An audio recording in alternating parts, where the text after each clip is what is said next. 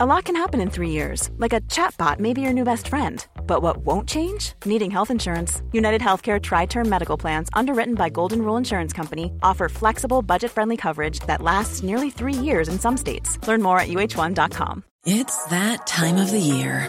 Your vacation is coming up. You can already hear the beach waves, feel the warm breeze, relax, and think about work. You really, really want it all to work out while you're away. Monday.com gives you and the team that peace of mind.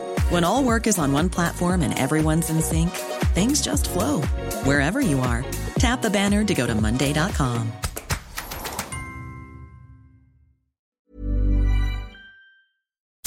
You're listening to C103's Cork Today podcast. Phone and text lines are currently closed.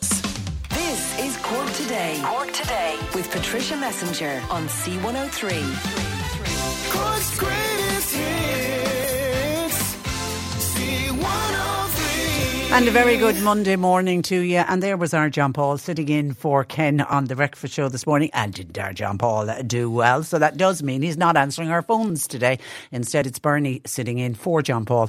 So if there's anything you want to share with us, we'd love to hear from you. 0818 103 103. Texts and WhatsApps also up and running this morning to 0862 103 103. Whatever you want to share with us this morning. And there are literally every single paper has the most gorgeous photographs of a team of golfers celebrating. Of course, we're talking about Europe's Ryder Cup victory yesterday and across the last few days. And as I said, just such fantastic photographs, particularly for Shane Lowry and Rory McIlroy. Just genuinely thrilled to have won. Europe won yesterday 16.5 to 11.5. And there are pictures in the papers of the drama over the weekend, particularly when Rory McIlroy was involved with an angry exchange with one of the US caddies, Joe LaCava.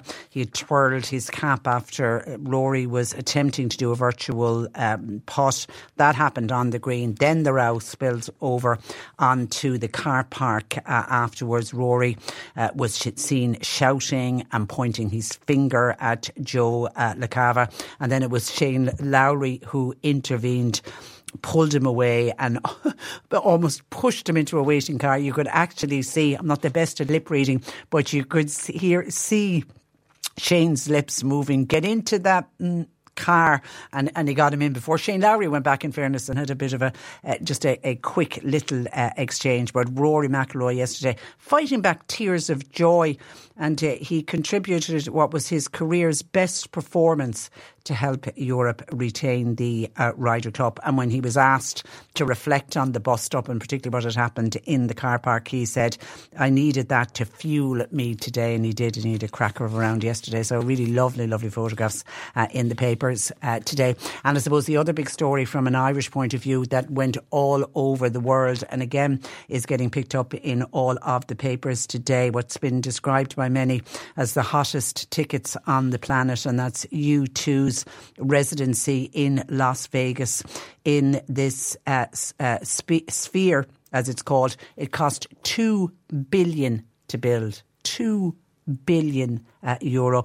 And the one thing, and you can see it again in the photographs that are in the papers today, everybody who was there, the 17,000 lucky people who got inside to experience the first night of this residency of U2 in Las Vegas, all of them had their phones out. I think they were all just so taken aback by what they were witnessing inside. But you kind of think, put your phone away and just sit back, relax and enjoy it. But you can literally see in all of the photographs today, it's just people with their cameras up.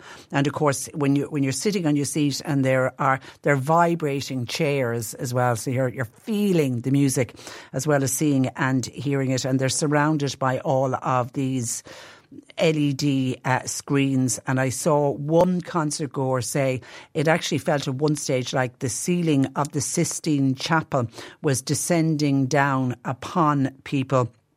the entire sphere is suddenly a blaze of vivid colours and animations, and it's like really you're sitting in a chair, but it's almost like you've got a huge virtual reality headset on you. You don't, but that's the feeling that you get. So well done to you too. They were described as looking like tiny little ants on stage, but of course everybody was looking at the LED displays. It looks absolutely spectacular. So well done to the lads from U2. 0818 103 103. And from the madness of Vegas, let's bring it all back home. A lot in the papers still today about budget talks, and we are now a little over a week away. It is tomorrow week, the 10th of October, that is going to be budget day. And according to the papers today, families in the squeezed middle, they stand to gain the most in the budget. Now, we mentioned that again last year, and a lot of people in the squeezed middle felt that they didn't gain the most. So let's keep our fingers crossed for those people who really do feel they are working so hard, and they're getting very little benefit from it at the end of the day. So there's a lot of focus gone on the squeezed middle. There's also measures to try to help commuters and to help parents. Now, as we were predicting and talking about last week, seemingly all of the party leaders are set to halt the scheduled rise in excise duty on fuel. Now, there's meant to be a rise in excise duty on fuel on the end of this month. And if they don't, and please God, they'll have the sense not to go ahead with that. That obviously will save hundreds of euros for people who travel long distances. But even those who just do the shorter runs, the parents dropping and collecting the children from school, everybody will benefit if they don't decide to put back on the extra on the excise duty. There's talks that there's going to be an increase in funding for the school meals programme.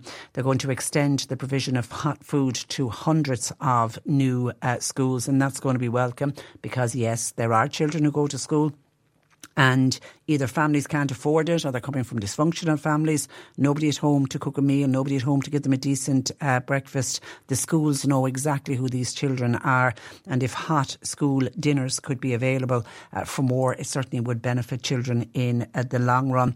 There's also talk of a new special scheme to give full SUSI grants, the SUSI, the third level grants, to give it to single parents who want to study. It'll focus on helping lone parents who want to go back into college. Now, seemingly this is coming from both the Taoiseach Leo Varadkar and the Higher Education Minister Simon Harris. They're determined to end the requirement for a person to be in full-time education. That's the way it is if you want to avail of the SUSI grant.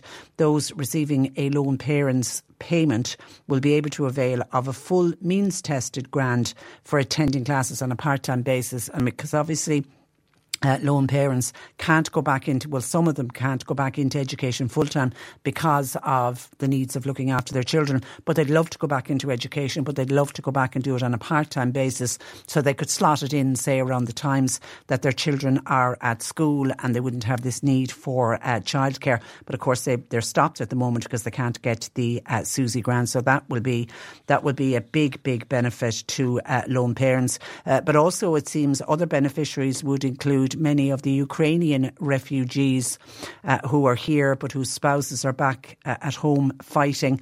In some of those cases, they'd love to take on a part-time course because obviously they don't have backup of families around to help them look after their children. They would find it very difficult. Now, obviously, doing a degree or whatever course you're doing it part-time, it does take longer, but it doesn't stop anyone from completing a full degree. Simon Harris also aims to reduce third level fees, and I know when I was kite flying last week about some of the things that have been suggested about the budget, I did have a number of people sending in text saying, is there any talk about lowering the amount that students pay? And ultimately it falls on parents to pay the third level fees. Well, seemingly Simon Harris is looking at another further €1,000, and that would repeat what was brought in last year. And then at the other end of the scale, ministers are promising promising better childcare and early years provision. That's important. We had creches out on a 3-day strike last week. They are crying out for more supports because obviously they've got the rising cost of inflation and employee standard requirements. There's a lot going on in the creche area, so they do need help. So it looks like that they are being listened to. And Leo Varadkar, he's continuing with his drive to end child poverty. And that will involve an overall package that will actually surpass, according to some of the papers today, €500 million. Now, besides the measures I've already mentioned, they're talking about targeted welfare payments, such as child dependent allowance. It's one area that Leo Varadkar wants to look at. Meanwhile, government sources say the coalition are very conscious people are still facing higher energy bills, and for a number of households, electricity bills beginning of the month will start to arrive for the last 2 months, and there'll be some families who will be getting shocks because they'll be expecting a summer bill that should be lower, and of course it's not, unfortunately. And even though there has been some reductions by the power companies, our electricity prices, as we've spoken about, are still the highest in Europe. So it's now looking, and I'd say in inverted commas, almost certain that the excise duty, that will drop. But added to that, there is going to be help with the energy credits on household bills this winter. Now, it depends on what political correspondent you read in the papers. There's various different suggestions because they're obviously basing it on their sources within the government parties. But there is a number of different suggestions as to what the energy credits will be. Now, you remember last year, every single household got, in total, €600 was taken off our electricity bills. They were 3 €200 electricity credits. It doesn't look like it's going to be as generous as that, but it mightn't be far off. One suggestion is that there will be 2 €200 energy credits given, but others are saying that they might give 3 €150 energy credits. That would work out at €450. So again, we're going to have to wait until tomorrow week for that to be announced. And then on income tax, and obviously that's the one that the squeezed middle, the people who get up and go out to work, and in many cases 2 from the household are getting up early in the morning to go out to work. They very much are the squeezed middle. So there will be increased PAYE credits, a widening of the bands. Now, obviously all of that is in keeping with the programme for government. The much hated universal social charge, I'd love to be here saying that there's speculation they're going to get rid of it. There's never been a talk of them going to get rid of it, even though it was introduced as a temporary measure. But it is looking like there'll be a cut to the universal social charge, a cut of 0.5 percentage points off the 4.5 percentage rate. So that would bring that one down to 4% instead, but no sign of it being abolished. And then for those people who are solely reliant on social welfare, they very much wait for budget day to see how much extra they're going to get weekly in their social welfare payment, be that a disability allowance, be it unemployment benefit, be it the state pension, whatever pension it is. They're saying social welfare payments expected to go up by a tenner a week, €10 across the board, with a €12 weekly increase only a possibility. Are likely to be confined to a limited range of benefits. So what they might do is they might go with, say, €12 and give that to the pensioners, and to everybody else on social welfare they might just give €10 a week. So the devil will very much be in the detail tomorrow week. And then, of course, when they announce, say, the extra €10 in social welfare, the extra going to the state pension, it won't kick in from the night of budget night, which is what carbon tax does, and any other tax, any increase on any of the old reliables, they will kick in from midnight. I'm assuming we'll have to wait until at least the new year for any increases in social welfare, because remember, this is, while the budget will be The ministers will stand and announce the budget next Tuesday, the 10th of October 2023. But this is budget 2024, so the increases certainly won't kick in until at least next year. But you would be just hopeful that they'll kick in at the start of January. There was, for a number of years, they would announce the increases in social welfare. I remember at one stage it was the St. Patrick's weekend, close to St. Patrick's weekend, before the increase was actually passed on. And that annoyed a lot of people because, you know, that point I just made, that everything goes up on the night of the budget, but when they want to give you something, they have a tendency in the past to make people wait. 0818 103 103, as I say, lots and lots of commentary about the budget. And we're getting used to this now, that by the time the budget arrives, we sort of sit back and listen to it and say, yeah, knew all of that. There's very, very few surprises on the day. You can text or WhatsApp to 0862 103 103. $2 billion to build the Sphere in Las Vegas, says one listener, and we can't build an events centre, for God's sake. I'll just leave that there. Thank you for your text. Martin in West Cork says, Patricia, surely there are better alternatives to the current form of capitalism and market economies. Surely the finest brains in the world and in this country can come up with solutions. At the end of the day, all we need are two principles, food and shelter. Why is there so much hardship in life? It can be healed. There are solutions. They just all need to get together and decide on those solutions. That's from Martin in West Cork. Thank you, Martin. And John O'Donovan in the city was on about Micheál Martin, who is in Kyiv in the Ukraine today. Now, according to John, Micheál Martin has admitted that the Army Rangers are training the Ukrainian army in weapon training. He says, is that not a breach of our neutrality? Now, I have to put my hand up and say I didn't hear Micheál Martin saying that the Army Rangers are training the Ukrainian army in weapons training.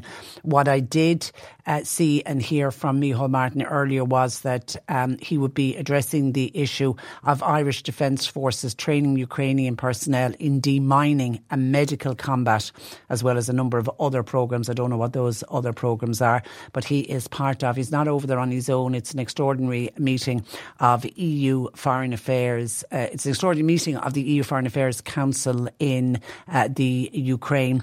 And Micheál Martin arrived in Kyiv overnight by train from Poland with other delegates. Now, obviously, it was a very much kept secret. We only found out today that he was in the city after he arrived. It was all a closely guarded secret. And 27 EU foreign ministers are in the city today, but nobody knew that it was happening for very obvious reasons. 0818 103 103. Now, we have competitions on the programme today. We're giving you the chance to win Funderland tickets. Funderland is coming back to Creamfields on the Tramore Road, open every night until 10 p.m. with free supervised parking. And every day this week, we have a winner a day who receives 3 tickets and passes for Funderland Autumn happening in Cork.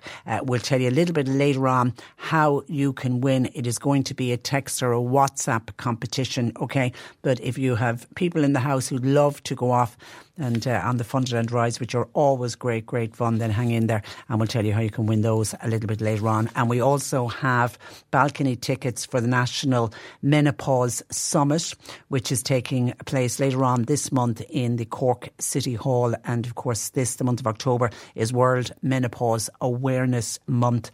And if you'd like to find out more about the National Menopause Summit coming to Cork on Friday the 20th of October, you can visit nationalmenopausesummit.com. But we'll give you a chance to win some tickets to go along, and that is also happening every day this week. Bernie's taking your calls 0818 103 103. Our lines are open. Cork Today on C103. January the 12th, 2022 is a day that will be etched in the minds of many, especially the people of Tullamore, because that was the day a young primary school teacher, Aisling Murphy, was found murdered. The trial of the alleged suspect begins today, and our reporter at the trial, Andrew Louth, joins me. Good morning, Andrew. Good morning, Patricia. You're welcome to the programme. I suppose, can you just start firstly by just reminding us about Aisling, who she was and what happened, is alleged to have happened on that day? Certainly, Patricia. Aisling Murphy was 23 years of age. She was a recent graduate of Mary Immaculate College in County Limerick. She had started as a primary school teacher at Durrow National School in County Offaly, and she was also a traditional Irish musician in the Tullamore area. And as you pointed out at the top of the show, on the 12th of January 2022, Aisling Murphy died while she was out for a run following an alleged assault. This took place on the Grand Canal in Tullamore. And what is known about the alleged suspect? Okay, so the man who is due to go on trial for her murder is a man called Joseph Puska. He's 32 years of age. He has an address of Linley Grove in Tullamore in County Offaly. As I pointed out already, he is accused of Aisling Murphy's murder.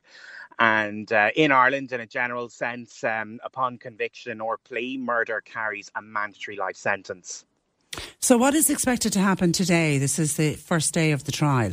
Okay, so it's not just the first day of the trial, it's actually the first day of the new court term as well. So there will be a body of work for judges to get through, and it ultimately depends when this particular case will be called before a judge. So that is expected to happen at some stage this morning. It is listed for 10:30, and Mr. Puska will be arraigned before the Central Criminal Court. After that, a jury will be selected to hear all of the evidence, which will be presented as part of the trial. It's unclear how long jury selection will take. This can vary from case to case. And if everything does go to plan, however, opening statements could be heard this afternoon from the prosecution and possibly the defence as well. Now, I suppose the evidence will be presented officially after a jury has been selected and the opening statements have been delivered. So while it's hard to know if we will hear any of that evidence later today, if we do get to a stage where the opening statements are heard, then that's when, in a general sense, the DPP sets out its stall. So when it comes to the opening statements, they tell the jury what their alleged case against an accused person is. And then, if the opening statement, it's not evidence in itself, but the jury will be informed what evidence they will be presented with over the next few weeks. And this trial is expected to last for up to 6 weeks. That's quite a lengthy trial, Andrew, isn't it? 6 weeks? Yeah, it's all down to the body of evidence that will be presented. So this could be anything from whatever the prosecution has, and also what the defence has as well. And these trials, they can, like I pointed out, in the length of time it takes to select a jury, the length of trial can vary from case to case as well. It's all down to the body of evidence that we can expect to hear during the trial. And I take it as English wouldn't be this the suspect's first language. It'll be all done through interpreters, will it? We'll discover that later on. So when he's arraigned before the Central Criminal Court later on, we'll find out exactly how the proceedings of the trial will go. And this obviously is the start of another very difficult period for Aisling Murphy's family. Aisling Murphy's family, obviously, when back in January when her death took place, it was obviously a very tough time for them. It has taken time to get to this point. So the next few weeks they will be keeping an eye on proceedings like we all are. Yeah. Hopefully, it'll bring them some closure. Listen, Andrew, we'll speak to you throughout the week. But thank you for that, and thank you for joining us this morning. No problem, Patricia. Good morning to you. That is Andrew Louth, our reporter at the Aisling Murphy trial. And over the weekend, I was just reminding myself of that particular case because, I was thinking initially, how many months ago did it happen? And then to discover it's well over a year. It actually should be coming up to our second anniversary next January, and very much thinking of the Murphy family. And I remember after that dreadful killing of Aisling, it prompted that whole fresh debate, didn't it, about violence against women, and vigils were held for Aisling Murphy all over the country and indeed all over the world. And then lo and behold, at the weekend we had another Again, violence towards a woman with the death of Lorna Woodnut, a woman in her 40s. And in that particular case, the Gardaí are questioning a 16-year-old boy over her brutal murder. And that's another case from Tullamore in County Offaly. What has gone wrong with society when we have these types of killing and the level of violence that's used in these deaths? It really, really is shocking. So once again, thanks to Andrew, who's going to be our court reporter, and we'll keep you up to date as we can on that particular case, because I know it certainly is a case that her murder shocked the entire country. And people will be interested to see how this particular case pans out. And more than anything, I just hope if they can ever get closure, that it brings some kind of closure to the Murphy family. 0818 103 103. Bernie's taking your calls. You can text or WhatsApp to 0862 103 103. Text or WhatsApp Patricia with your comment. 0862 103 103. When you talk to me. Cork Today on C103. Fitting a black box recording device to a car dramatically reduces the number of accidents. It's according to a study which has been published to coincide with the Irish Road Safety Week, which runs right across this week. To talk about the findings of the study, I'm joined by Gary McClarty, who is Managing Director of online insurance provider MCL Insurance. Good morning to you, Gary. Good morning, Patricia. You're very welcome to the programme. I suppose, can you start by explaining to us what these black boxes are, how they work and what they actually record? Whenever someone takes a policy out with the two brands that we would have, Patricia, it's for women.ie or getsetgo.ie, we would fit a small black box in behind the dashboard of the vehicle. It then would record the major risk factors in terms of G-force, such as acceleration, de-acceleration, which would be your braking, lateral movement, and also we would look at speeding as well. So we would know exactly where you were driving and what the speed limits would be on that road. We then use all of that data to build an algorithm, which then enables us, and that algorithm would be based, would look at people's propensity to have an accident. So the higher the score, then the safer the person is as a driver and less likely they are to have an accident. And are they easy to install in a vehicle? Yep, they're professionally installed. So when the policy is bought, the company goes out and, they professionally install them in behind the dashboard of the vehicle. It doesn't affect the warranty and the driver wouldn't know it's there, for instance. OK, and you don't have policyholders objecting to it being fitted?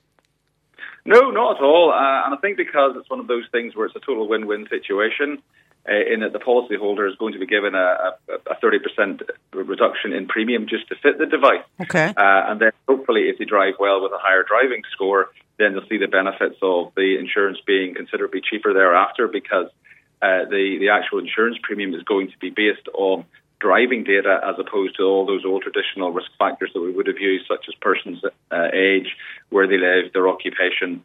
So it's real data in terms of people's propensity or chance likelihood of having an accident. And when you looked at the results of the information gathered on the black boxes, was there a dramatic drop in speeding?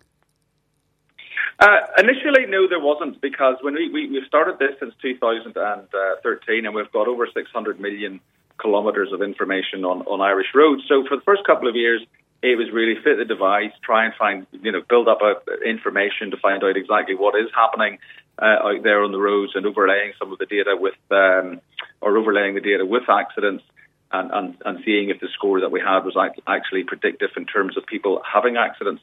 Once we then, I think it was about 2 to 3 years in, then we did start to introduce speeding alerts, where we would then start to, what we were trying to do at that stage then, once we built up the picture of driving, is that we were trying to nudge people to drive more safely, and speeding obviously is a very high contributory factor to accidents. And once we started to do that, then we saw that massive reduction in speeding events. And of course, the big headline news is less accidents. Yeah, absolutely. Like we find that the higher the driving score, then the frequency of accidents falls quite considerably. And I suppose it is no secret that young drivers have the highest number of accidents. But I suppose what you're proving as well with your data, not all young drivers drive erratically. No, they don't. And I think that's why this is great technology, because in the past, without this technology, they all would have been lumped together. So it was a case of you're of a certain age, this is what we're going to charge. Whereas this technology can actually individually rate somebody based on how they drive. So it is effectively fairer, and is a fairer reflection on how they drive. Yeah, and I really like the idea of when you said, if a driver then, you can prove by the recordings on their black box that they are safe drivers, they then in the years ahead will be rewarded with lower premiums. Yes, they will be. And I can't go into what discount we would give because it's commercially sensitive, but it is substantial for people with the higher scores. It is a substantial reduction in their premiums going forward. Somebody wants to know, can drivers switch it off to avoid recording data? No. Once we fit the box to the vehicle, it is permanently fitted to the car. Well, if the policy's lapsed, then we would stop recording the data, for instance. But no, you can't tamper with the device. Okay, someone else is saying, what a fantastic idea. This is a no-brainer. Every single car should have a black box fitted. Surely that would end speeding immediately if you knew you were being recorded and possibly then fined. Well, nobody gets... They don't get fined for speeding with a black box, but the evidence would be there that you were speeding. And Gary, anything that can help reduce road deaths or serious accidents has got to be welcomed. I mean, our road deaths this year, they're making for very dismal reading, aren't they, so far? Yeah, they are. And we've seen some terrible tragedies on the roads. And, we can't say that this is going to stop all accidents. It's something which is a contributory factor with other developments that car manufacturers and safety features that can also be in the vehicle. But it has a part to play. And when you look at all of these things together with safety features, enhancements to vehicles, and the ability to record how people drive and give them feedback on how they drive as well, it's a win-win situation, and there's really no negatives at all. Yeah. Okay, listen, thank you for that, Gary, and thanks for joining us on the programme. Not at all, Patricia. Thank you. Good morning to you. Gary McClarty there, who's Managing Director of the online insurance provider MCL. But as I say, anything at all that can reduce the number of deaths and serious accidents and, serious... We hear about... the headlines are always the deaths, but we forget about the people that can be left behind after an accident and the devastating consequences of some of our serious accidents. And by fitting a black box works, and if fitting a black box pushes somebody to make sure they are going to drive safer, all I can say is bring it on. Would you object to a black box being fitted? And I like the idea of by the fact that you have this black box fitted, and then the evidence will be there that you are a safe driver, that you're not speeding, and that you're driving, you're smoothly driving along, braking, acceleration, how you turn your corners, and all of that.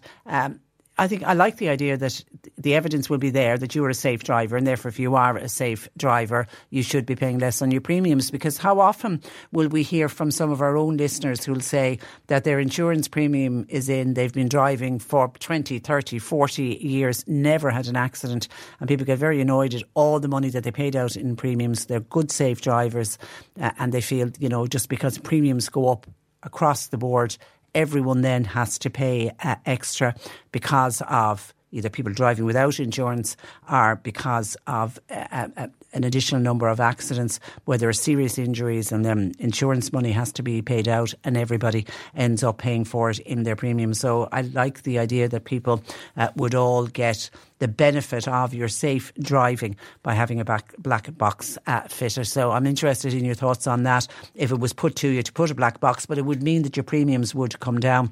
That to me is got to be the incentive. Would you have one of these fitted in your car? 0818 103 103. Bernie taking your calls. You can text or WhatsApp to 0862 103 103. On the black boxes that we were just speaking about, a listener says, when my son started driving at 21, he had one of those black boxes fitted, so they have been around for quite some time. Well, yeah, in fairness, Gary said they started doing it in 2013, so they now have 10 years of data. That's why they're talking about it now.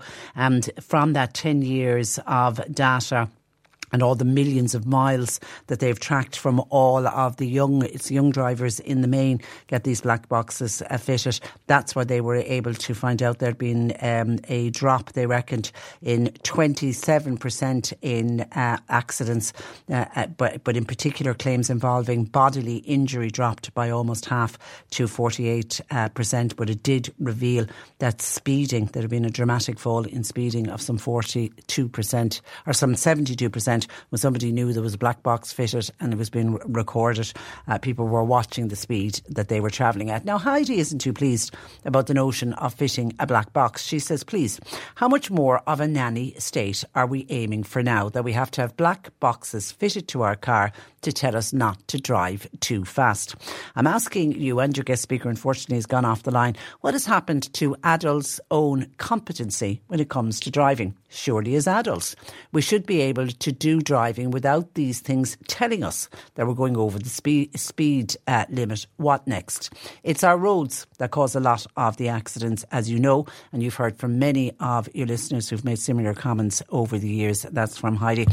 In fairness, I mean, I don't think it's been suggested that every single car should be fitted with a black box. I just like the idea that if you do fit a black box and you show that you are a safe driver, then you benefit from it. If you think of young drivers and just by their age, they're straight away penalised and they're straight away going to get an extra loading on their premium.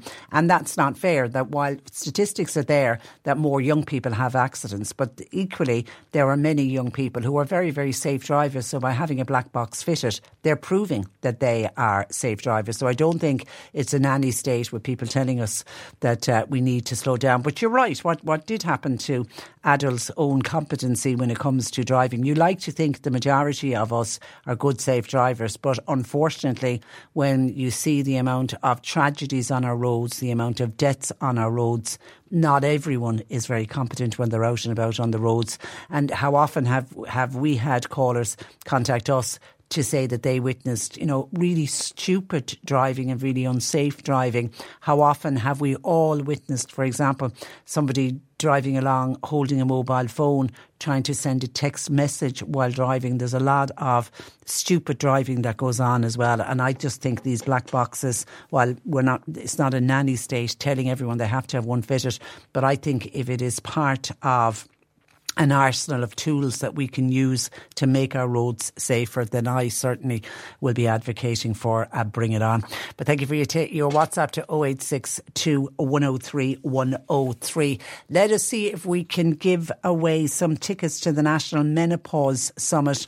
It is on at the end of this month. The actual date is Friday the 20th of October, the Cork City Hall. It's all part of World Menopause Awareness Day. Everything that you need to know about menopause or perimenopause, you're going to have all of the experts at this particular event, and we have a pair of balcony tickets to give away for the National Menopause Summit, and we are giving away a pair of balcony tickets every day this week. Would you like to go to the National Menopause Summit? And I'm really being specific with this. Please only enter if you would like to go, or somebody in your household is battling with menopause or battling perimenopausal symptoms, or you're coming up to that age where you want to have the knowledge before perhaps any of the symptoms kick in and you feel it would be of benefit to you. Please only enter, because I genuinely want people who will go along and will benefit from the National Menopause Summit. So we're going to leave the text message service open from now up to when news, and then after news we will announce a winner. So we need you to text the word HOT.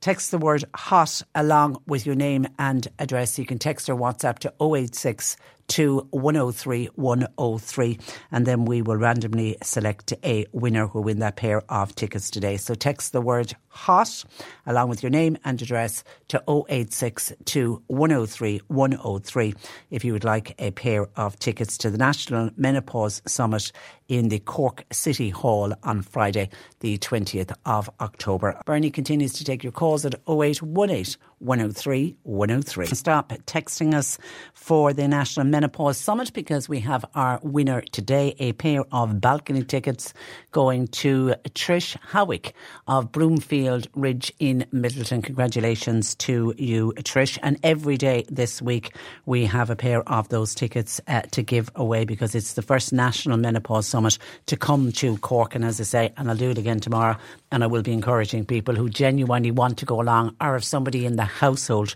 who feel they can benefit from going along. If you want to find out more about it, you can go on to nationalmenopausesummit.com. You can find out further details of what's planned for the summit and also where you can purchase tickets. 0818 103 103. Some of your calls and comments coming in on, still getting commentary in on the black boxes that we mentioned that are fitted to predominantly younger drivers, and they've been fitting them, this particular insurance company, MCL Insurance, has been fitting them for about 10 years now, and in that 10 years they found that speeding has fallen by 72%, but there has been a drop of 27% in the number of accidents recorded, which to me really is welcome news. Some people said, Patricia, I would be all for those black boxes. I think they should be fitted to all learner drivers. And if they were fitted, could they not be used as a way that those drivers then would be able to drive without having a fully qualified driver with them? Because I know since that has become law, that has been a huge bugbear for a number of people. I understand why it's done. I understand having a fully qualified driver to make sure that the learner driver is doing everything correctly. But if you are living in a very rural area, you're not always available to jump into the car with your son or your daughter, whoever the learner driver is, and it can and does cause huge problems for many people as they're trying to learn to drive. So somebody said, would that be a solution to that? You fit a black box, the black box would record how you were driving, and could you then allow for the learner driver to drive without a fully qualified driver? I wonder how others would feel about that. Somebody else says, Patricia, 100% in favour of those black boxes. I would also like to see more speed traps being used more regularly. Too many people are speeding on our roads. And to Heidi, who suggests a lot of our accidents is caused by our roads, I have to say I think some of our country road surfaces have hugely improved. And that is from a regular listener, and I don't know where that regular listener is living, but obviously they're seeing road surfaces in their area improving. Okay, thank you. That's some of your commentary coming in on the black boxes. And then earlier, I also mentioned about just some of the, I suppose kite flying is the best way of putting it. Some of what has been mentioned is possibly going to be contained in the next budget. And the one thing that we know that there will be some kind of an increase for people on social welfare, and they're looking at €10 across the board. A lot of people have been hoping it would be €12 a week. The €12 still only a possibility, and what they might decide to do, they might decide to give the €12, say, to the pensioners. This again now is just complete kite flying, and then give a €10 increase across the board for everybody else. They may go down that route as well.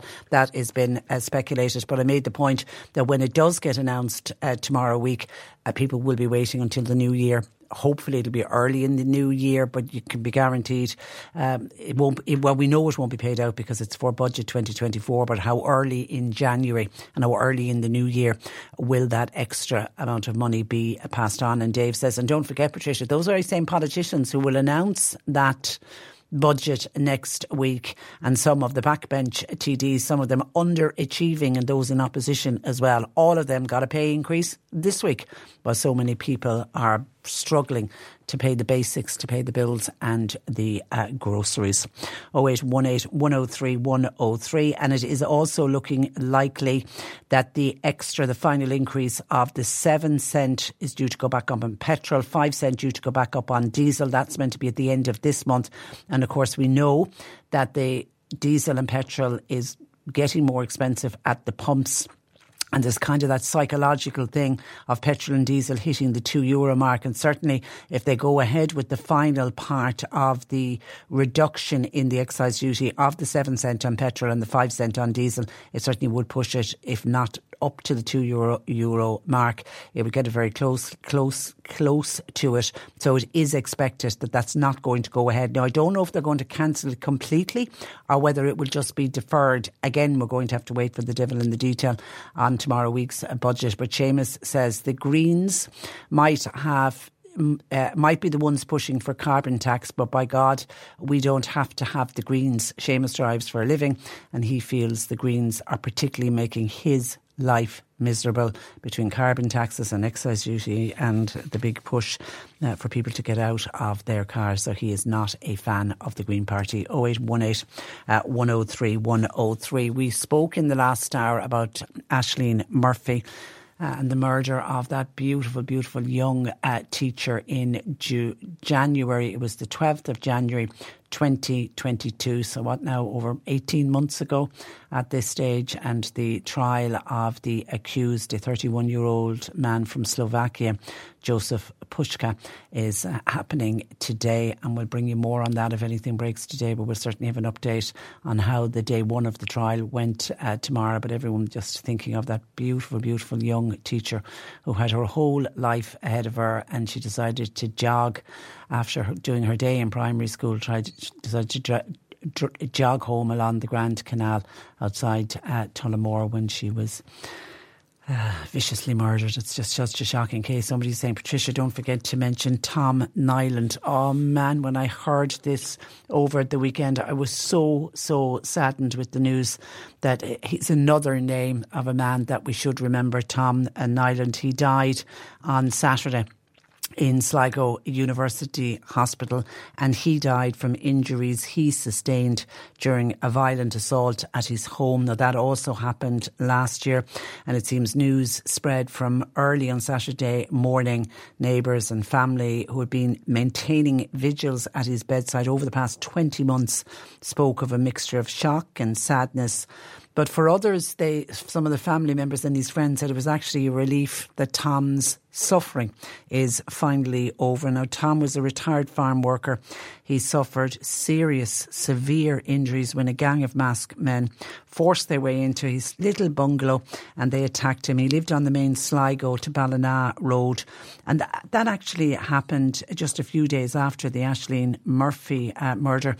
It was the 18th of January 2022. 12th of January 2022 was Aisling's murder, and then Tom was viciously assaulted on the 18th of January that same year. He was beaten and robbed, and he managed to crawl across the road to his neighbour of 40 years before collapsing. She said, Anna Kaplan at the time said, she only recognised him by his voice. God, he was beaten to a pulp, the poor man. But he survived the initial attack. There then was a sudden deterioration in his condition, and he ended up having a stroke, and he was paralysed then from the neck down. He spent the next 20 months in ICU on a ventilator, unable to breathe, unable to independently walk or talk. He was literally motionless in the bed for the last 20 months, the poor man. And then in recent weeks, he got moved out of ICU and he was put on to the 24-hour section of the stroke unit at Sligo University Hospital, where staff then were caring for him around the clock. But it was his inability to breathe and to cough or to swallow. It meant that every time he needed to clear his throat, the medical staff had to come in. They had to insert a suction tube into his throat, and seemingly it was a procedure that poor old Tom caused him severe discomfort, because he was conscious. It was just he couldn't move from the neck down and had these tubes fitted, so he wasn't able to talk. And I heard over the weekend some of his family and friends describing being there when he got these coughing fits and these choking fits, and just how distressing it was to watch the poor man. But despite his injuries, he had a strong heart, and that's what kept him alive for so long, according to the doctors. And his neighbour, Anna Kaplan, who he crawled across the road for her to get help, she described him as the best neighbour ever. She said he was a gentle giant. He was a quiet man, living a quiet life. But she was at pains to point out he had a life. He had worked over on his farm for 54 years. Then he retired. But he didn't give up. He was involved with the men's shed. He would go on bus bus tours with the old folk. He would go into town. He did all of his own shopping in town. He had his own little farm. He sold off the cattle, but he hung on to the sheep and he loved that. So he was leading a very, very independent life. And that was all taken from him when these three scumbags forced their way into the house. For what? I mean, what would an elderly man like that living on his own, what would he have had in the house? Now, three men coincidentally are before the courts charged with assault causing serious harm, and they're actually due before Dublin Circuit Criminal Court tomorrow. Two of them have already pleaded guilty to the charge of assault causing serious harm. And I wonder, will that change now that Tom has passed away? They've all been in custody, and they were caught, in fairness to the Gardaí, they were caught very, very quickly. They've all been in custody since the arrest in March of last year. So they are before the Dublin Circuit Court tomorrow on those charges. But yeah, let's remember Tom Nyland and hope he is now finally at peace. But what a way for him to end his days. 0818 103 103. Our lines are open. Bernie's taking your calls. She's sitting in for John Paul, who was on breakfast this morning. You can text or WhatsApp us to 0862 103 103. C103 Jobs. Groundsman / general operative is required. It's for a busy building site in Charleville. Now, a full driver's licence would be desirable, but a safe pass is essential. 087 2400 653. Design Pro Automation. They're based in County Limerick. They're now taking applications for an apprentice in manufacturing technology. You can check www.designproautomation.com to get further details about that particular position. Childcare assistant required for Carricknavar. CV and a cover letter, please, to tracy38murphy@yahoo.co.uk. And Solace Tech Insulation and Ventilation. They're based in Fermoy. They're looking for general operatives with Safe Pass manual handling cert. You also need to have a full clean driver's licence. CV and a cover letter, please, to jason@solacetech.ie. You'll find all the details and more job opportunities by going online now. Just go to c103.ie/jobs for more. This is C103. You're listening to C103's Cork Today podcast. Phone and text lines are currently closed. Call Patricia with your comment. 0818 103 103. Can you talk to me? Cork Today on C103. For anyone trying to buy their own house, they'll be disappointed to hear that property prices here in Cork have risen by €10,000 compared to this time last year. That's according to myhome.ie property price report. To discuss the figures for quarter 3, I'm joined by Joanne Geary, Managing Director of myhome.ie. Good morning to you, Joanne. Good morning, Patricia. Now, great news if you're selling a house, but not so good if you're trying to buy a house. Can we take it from this that the period of falling house prices has come to an end? Yes, I think that's right, Patricia. And certainly what we're seeing here is that nationally asking prices are increasing again. So running at an inflation figure of just over 4% at the moment. So certainly there might have been a bit of a correction happening in the market. There were some frothy valuations last year with asking price inflation running at 12 and 13%. So you saw the market starting to correct itself slightly in the first few months of the year, but pretty much from summer onwards, you can see that acceleration again in price inflation. And certainly you can see in the Cork market, very representative of what's happening nationally. Property prices up by €10,000 in the last quarter. Okay, so, talk me through the average prices for Cork City and County. So the median asking price, and we use median as opposed to average because median is the midpoint. It strips out the very expensive properties and the very inexpensive properties. So it's a better barometer on the market actually. So the median asking price for a property in the county is now €285,000. That's up €10,000 in the last year. So if I'm looking at a 3-bed semi-detached in the county, that rose by €5,000 in the last quarter, so that's €285,000. And if I'm looking at a 4-bed semi-detached, prices rose by 25,000. So that's now at €375,000 for a 4-bed semi in Cork. So quite strong prices there being achieved in the county. Is it simply down to supply? I think that's a lot of the reason, but you can't talk about supply but also not look at the demand piece. So I'll talk to demand first, if I could, Patricia. Yeah. So what we know from the Banking and Payments Federation is that there's been an increase in the average mortgage approval for first-time buyers. And this is from very live data from July and August of this year. So in August, the average mortgage approval was over €300,000. That's up 6% in the year. And also the volume of mortgages being and people being approved is also up in the year. So why is that? It's because we've got a very strong labour market and we have more people living in the country. So our employment figures are up 12% from before COVID. So more people employed, and also the average wage is also up. So you're seeing more people employed, now more people with mortgages. So there are more people who are going to be competing for properties in any given area. So the demand is very strong, very, very strong. And by European levels, you know, Ireland would certainly have one of the highest level of demand for property because our per capita number of houses available is very low by European standards. So if I look at the... that's the demand, the supply. So that's the demand bit. So that's kind of fueling prices and lots of interest and lots of people out there competing. And the supply piece, and I speak about Cork per se, there's just over 1,500 properties available for sale in Cork on My Home at the moment. That's down 5% in the year.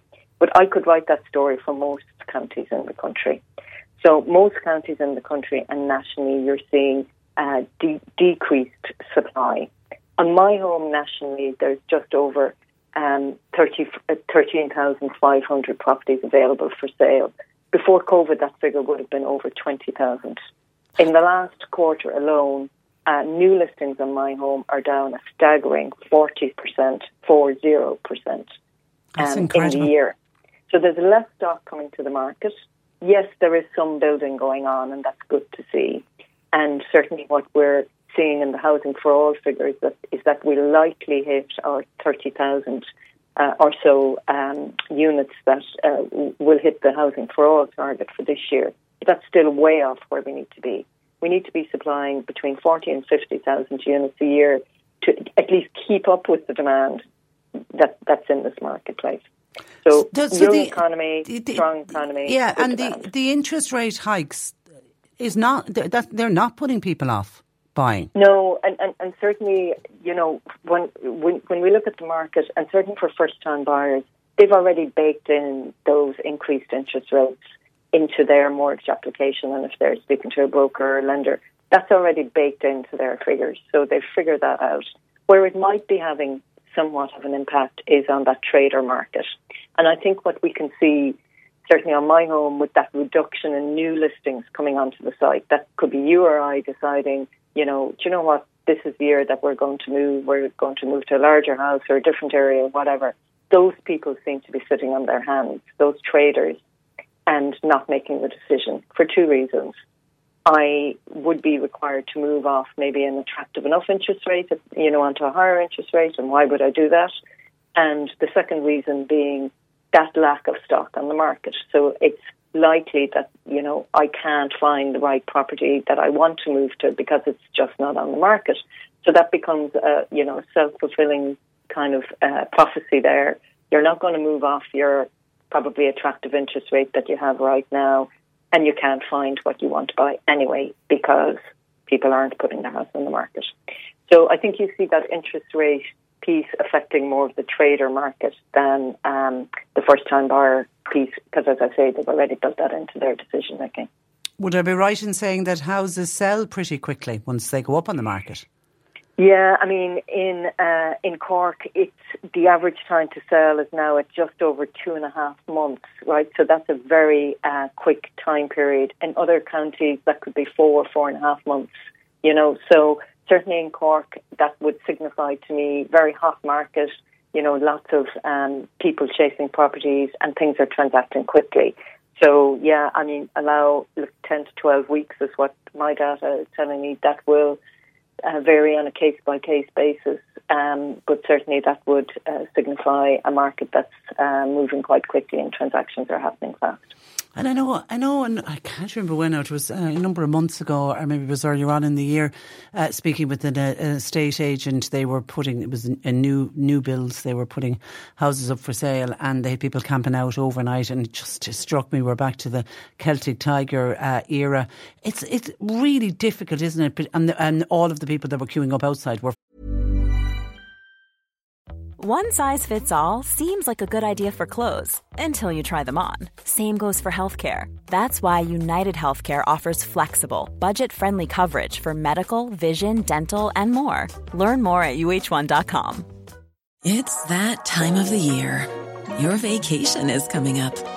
You can already hear the beach waves, feel the warm breeze, relax, and think about work. You really, really want it all to work out while you're away. Monday.com gives you and the team that peace of mind. When all work is on one platform and everyone's in sync, things just flow.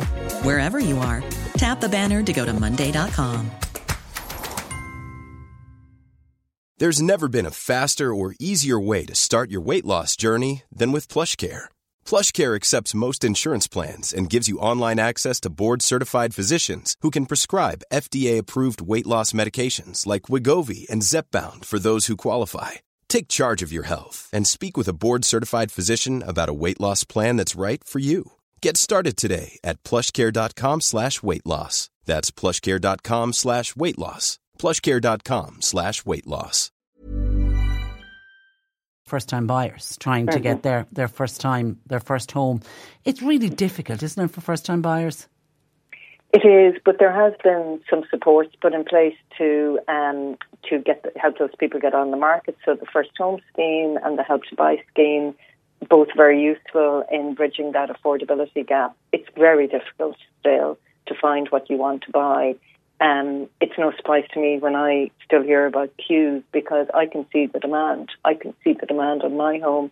It's very strong. You know, you have about 5 buyers for every 1 property that goes up on the site. So that is certainly saying to me that, you know, demand is going to continue. You know, supply is going to be constrained. And that means one thing, Patricia, and that's going to be increased asking prices. So I don't think prices are going to run away from people. But I certainly don't see us in an environment where prices are going to fall because of the demographics and the demand that are there and because of the low supply coming through. So I think it's going to be slight uptick in asking prices, certainly over the period ahead. Okay, I can just see a question in from Mark, one of our listeners. Could you ask Joanne, will prices continue to rise? Can you see them levelling off? Mark will be selling a property and doesn't know when to put it on the market. Well, you know, if the last quarter is anything to go by, prices increased by €10,000. You know, for all those reasons around demand and supply, I think you'll see, you know, a slight increase in asking prices continuing over the months ahead. Our forecast, in conjunction with Davies, who do the report with us, is that prices, our residential asking price inflation will hit about 1.5%, 2% by the end of the year. That would have been 12% last year. So you can see the market is stabilising a bit, but still a slight uptick in prices. But, you know, certainly to that listener who is considering selling, yeah, I think there's a strong demand there for it. Prices are on the increase if he can secure something for himself in order for him to buy if he's moving and trading. And that's going to be the question for that product. And just, you say, not enough new house starts? Look, we've gotten off to a reasonable start, I would say, this year. Reasonable is probably as good as you could say. You know, we'll hit our 30,000 or so target, that I mentioned. But, you know, if you step back from this, Patricia, and I may have had this conversation with you before, we've 5.1 million people living in the country at the moment. By the time we get to 2026, all the forecasters are saying that population size will be 5.8 million. So an extra 700,000 people living in the country. In the last number of years, we've only supplied an additional new stock of 120,000 units. 120,000 units. Way off. And we're going to have another 700,000 people living here. We're way off where we need to be. So, even playing catch up, you'd need to be building well in excess and supplying well in excess of 50,000 units. And I just don't see it. I mentioned last week about revenue writing to people about the vacant home taxes. Do you think that will bring some houses back onto the market? I think it should, and it's certainly something that is very attractive for people who might be looking at that second-hand home. We've spoken a lot about new homes, but, there are a lot of properties out there. Once they've been vacant for 2 years, they can qualify for the vacant homes grant. I mean, that's attractive for people for sure. A lot of those properties would tend to be in the regions more so. And I think any measure that's going to help bring new supply and more stock into the market is a good thing. I'm not sure the extent of how many properties, that will actually bring to the market, but anything that will get some more units ticking upwards, I think that's good news for all of us. Yeah, has to be welcome. Listen, Joanne, a pleasure as always. Thank you for that, and thanks for joining us on the programme. Thanks, Patricia. Good morning to you. That is Joanne Geary, Managing Director of myhome.ie, and their latest property price report out, very much showing that the period of falling house prices has come to an end. Actually, just staying on property, when kind of tied in, I suppose, with the budget as well, and some of the kite flying and what's expected to be contained in tomorrow week's budget. Somebody says, hi Patricia, I think the local property tax should be scrapped. It's a joke. People in this country, we are simply too quiet. We should not be paying tax on a house that we already had to pay for. It is wrong. We should all be heading to the Dáil and protesting. 0818 103 103. Bernie's taking your calls. You can text or WhatsApp to 0862 103 103. Email Patricia now with your story or comment. CorkToday@c103.ie. Cork Today on C103. And time for our monthly catch-up with the Citizens Information Service. And we are off to Market Square in Mallow. And Karen Crowley joins me. Good morning to you, Karen. Good morning. I take it you're busy as ever at Citizens Information? We are. We're quite busy both in the office with drop-ins and appointments and on the phones doing callbacks across the region. OK, well done. Now, today we are focusing on older people. We're going to be looking at state pensions and the Fair Deal scheme. What information, Karen, and supports are available for older people by popping in or calling Citizens Information?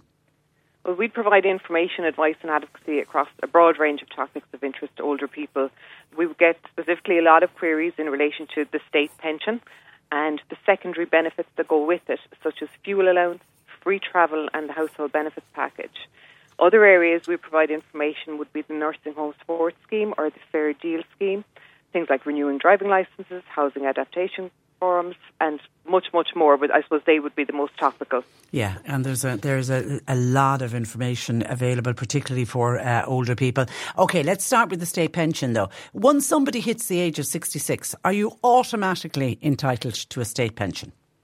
No, you're not. It's a commonly held assumption, but it's incorrect. So there are two types of state pension which you can apply for at 66. There's the state pension contributory and the state pension non-contributory. To qualify for a contributory pension, you must have a certain amount of PRSI paid, while for the non-contributory pension, you must pass the means test and be habitually resident here in Ireland. So when somebody's coming up to that age of 66, how would you know what you should be applying for?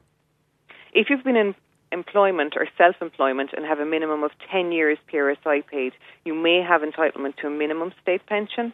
Now, if you have either no PRSI paid here in Ireland or you've less than 10 years paid, you may be eligible to apply for the state pension non-contributory. The best thing to do really is contact your local Citizens Information Centre and we can go through your situation in detail and let you know what the options are for you. Yeah, because I suppose the big one is that most people would be unsure about how much PRSI they've paid and therefore might be unsure as to what pension they are going to receive. Absolutely. About 99% of people that contact us don't even know what a PRSI record is, so we deal with this issue a lot. Okay. So many people are unsure, and particularly about the rate of state pension they're likely to receive. And I suppose if they've had a varied employment history, and they're also unsure about the rules around calculating pension entitlement. So we would always start by advising the person get a copy of their social insurance record from the DFE before they will pop into us. When they receive that, we arrange to go through it for them, and we are able to make them aware of the likely level of pension their contributions entitle them to and how it is calculated. So basically what rate you're going to receive once you hit 66. If someone has a gap in their record, particularly women, they may have been eligible for the out of workplace or credits, and we will check for that. That's the home caring credits, and a person can have up to 20 years of home caring credits. So it's really plugging that gap. And it's something we would go through with the person if they contact us. Yeah, because a lot of women took time out to raise a family, and a lot of women were forced to take time out because of the so-called marriage bar that I know young people would be scratching their heads, wouldn't be able to contemplate that somebody gets married and has to leave the job. Now, can the person's spouse claim for them if they don't have enough contributions in their own right? Yes, they can. The spouse can claim what's called an increase for their qualified adult. When discussing the pension with couple, we will usually explore whether someone would be better off financially applying for their own pension or being a qualified adult on their partner's pension. But I suppose it's very important to note that the IQA, the qualified adult, is means tested. And this can come as a surprise to some people. And we've come across situations where the spouse has a change in circumstances. Maybe they've inherited money or property subsequent to the pension being approved, but they didn't inform the DSP, usually just because they forgot. This can, however, lead to an overpayment arising and the department looking for money back. Anyone that has concerns around this should talk to us. Okay, and what about people who would have spent a period of time working abroad, paying into another system? Does that count here in Ireland? It comes up a lot. Yes, it does count.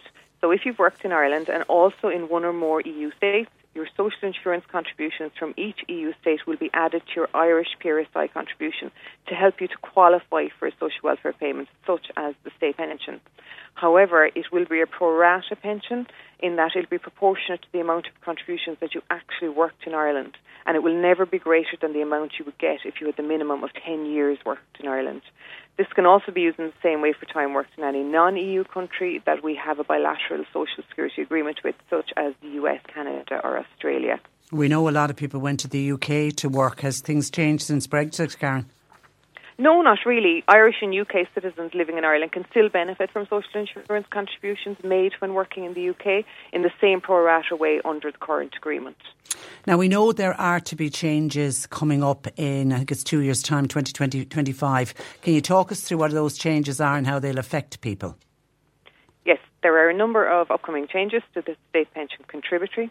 Now, it's important to note the legislation setting out these changes hasn't yet been published, but the proposed changes are, first of all, the age that you can claim. So from the 1st of January 2024, you will be able to claim your pension any time between the ages of 66 and 70. Your PRSI contributions from work between age 66 and your pension claim can be used to help you qualify or to get a higher rate of state pension contributory. So that's actually quite important. Then, with regards to long-term carers, again, from the 1st of January 2024, if you were a long-term carer that is caring full-time for over 20 years, you can get what's called a long-term carers contribution to help you qualify for a state pension contributory. Oh, that's fantastic news for carers. It really is. Yeah, it's a kind of a bit of a recognition for them at last. Yeah, absolutely. And then we come to the calculation of pensions.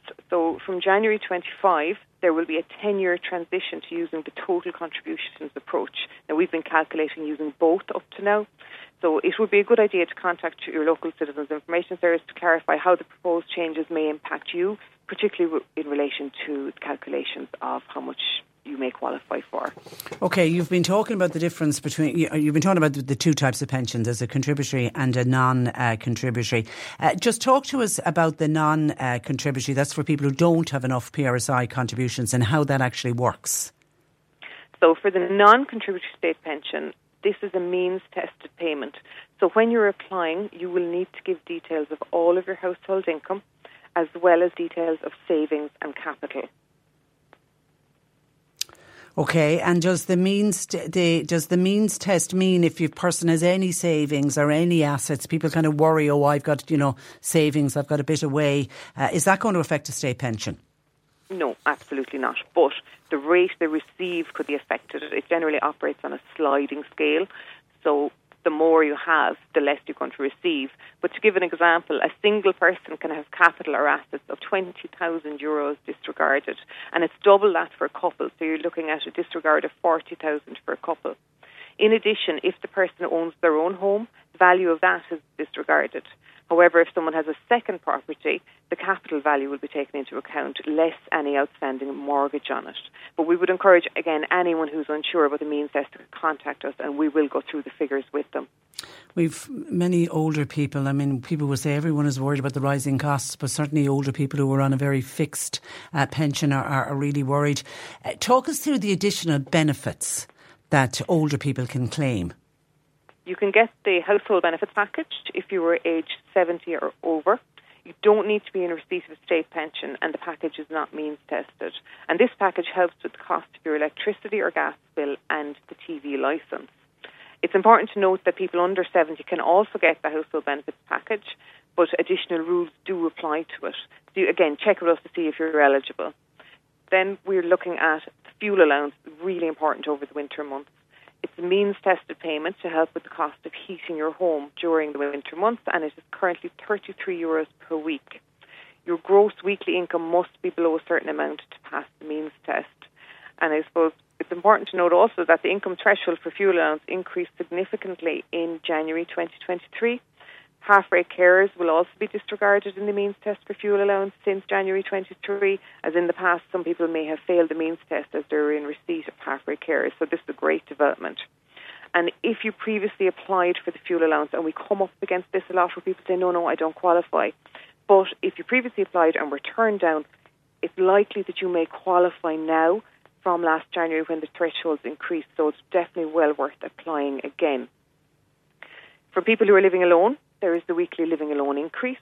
So this is an extra payment for people on social welfare payments who are living alone. Also, if you receive the fuel allowance and living alone increase, you will automatically receive the telephone support allowance of €2.50 per week. You don't need to apply for it, and we have a situation where people have come into us going, oh my goodness, there's extra money, and they're panicking because they haven't applied for it. It comes automatically, so you will see it on the slip under the, I think, TSA, telephone support allowance. It'll be on your post office slip or it'll come into your bank account. OK, now it may be a bit early to talk about Christmas, even though I did see a Christmas ad last night for turkeys. Beside the point. The Christmas bonus will we hear about that being announced next Tuesday in the budget? Are we expecting it again this year? I presume we will. It does tend to come every year. It's been reinstated, and we'll generally be looking at 100%. And it's usually paid in the first week of December to those on long-term social welfare payments, including the state pension. OK, we've a couple of minutes left to talk about the Fair Deal scheme. This is the financial assessment for the scheme causes people a lot of concerns. We're forever getting calls in about the Fair Deal. How can citizens' information help somebody who finds themselves in that position that they need to use the nursing home scheme? So if you're not familiar with how it's assessed, that's what makes it confusing, and we receive queries from families struggling to make sense of the calculation. So to go through it quickly, the person receiving the care contributes 80% or 40% of their income if they're their assessable income if they're part of a couple. So if someone is in receipt of a weekly state pension of $265.30, they will contribute $212 of it towards the nursing home costs. And then, of course, there's the family home, and that tends to cause most of the issues. So you will pay 7.5% or 3.75% if you're part of a couple of the assets such as land or property. With 7.5% charge on the principal residence, this is capped at 3 years, so you will only pay it up to 3 years. After that, it's yours. If you sell your home while you're in care, the net proceeds of sale will also qualify for the 3-year cap. And the cap also applies to farmer businesses under certain circumstances where a family successor commits to working that farmer business for 6 years. And again, if listeners have any questions, just contact Citizens Information. Can the person retain any assets or savings under Fair Deal? Yes, they can. The first 36,000 of your assets is excluded from the assessment if you're single, and 72,000 for a couple. You keep a personal allowance of 20% of your income or 20% of the maximum rate of state pension, non-contributory, whichever is more. And if you have a spouse or a partner remaining at home, they will be left with 50% of the couple's income or the maximum rate of state pension non-contrib, again, whichever is more. Now, I have heard of some people who try to get around Fair Deal by, say, transferring over the assets of the farm to another person before applying for Fair Deal. How does that work? Oh, and I would say don't do it because it sends red flags all over the system. So the financial assessment includes any asset you've transferred in either the 5 years before the date of your first application or transferred on or after the date of the first application.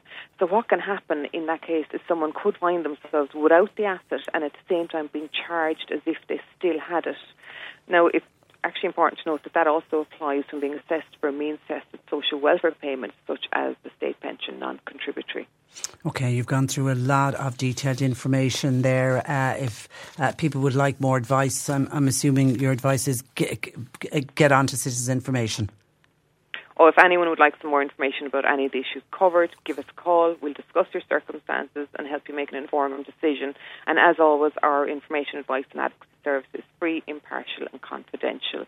You can ring the West Cork office on 0818 07 8390 or call to us here in the Mallow office in Market Square on 0818 07 8000, and equally log on to citizensinformation.ie. It's a mine of information. Yeah, as indeed you have been. Thank you for that, Karen. We'll talk again You're in the very coming welcome. weeks. That's Karen Crowley, Information Officer with South Munster Citizens Information Service, and she's based out of Market Square in Mallow. Can I say happy birthday to Sis Guiney in Rockchapel? Sis, I'm told, celebrating your birthday today, and your daughter Mary Isha and all the family in Mayo were on, and hoping that Sis is having a wonderful day today. Happy birthday to you. Now, Funderland is coming to Cork this autumn, and we have passes and tickets every day this week for you and two of your friends. If you want to check out more about Funderland, you can check out them on Facebook for more details. Now, how we're going to give our passes away each day, we'll give you two possible names of Funderland rides, and you have to tell us which one is correct. Which of these would you actually find if you went to Funderland? Now, we need you to text or WhatsApp the answer along with your name and address. 086, the usual 103 103. So today's ride, is it 20 gravity or 0 gravity? 20 gravity or 0 gravity? So whichever answer you think is correct, we need you to text the answer along with your name and address. Get texting, get WhatsApping now, 086 103 103. We'll leave the text and WhatsApps open for about 10 minutes because I want to clear them then for questions for Annalise. So if you went along to Funderland and you were going on one of the rides, would you be going on the 20 gravity or the 0 gravity? Get your answers into us now, please, and you could be winning today 3 tickets and passes for Funderland Autumn for you and two of your friends to go along. Funderland at Creamfields, Tremore Road, open every night until 10 a.m. and you'll be delighted to hear they also have free supervised parking, and if you go to their Facebook page, Funderland on Facebook, you'll be able to check out all of the details. So which of those is a Funderland ride? 20 gravity or 0 gravity? Get texting and WhatsApping on that, please, while we take a look at some of your calls and comments that have come into the programme. There was a gentleman on to us from West Cork earlier, and he doesn't want his name called out, which is fine, but he has what he describes as a load of headscarves, and he would love to pass them on and to help out somebody, some woman who is going through cancer at the moment, or ladies who are going through cancer at the moment, and if they've lost their hair and they don't like to go out without something on their head, and many women will rock a headscarf and they look absolutely fabulous when they're out and about. And this gentleman says he knows all about cancer because unfortunately he lost a son to cancer many years ago, so he's looking for advice. He did approach one cancer charity, but unfortunately they weren't able to take them from him. But would anyone have any suggestions for headscarves? I'm assuming that are in absolutely perfect condition that ideally would go on to women who are suffering from cancer at the moment. My initial thoughts would be to go into a charity shop, because lots of people pop in and out of charity shops, and they'll be able to sell them quite reasonably, and there'll be twofold there. The women with the cancer will be able to buy them, but also at the same time a cancer or a different charity, maybe a cancer charity, would be able to benefit as well. But if anybody can offer advice, he's in the West Cork area, can you let us know, please? 0818 103 103. We were talking about about the state pension and the fair deal in the last hour in our Citizens Information slot.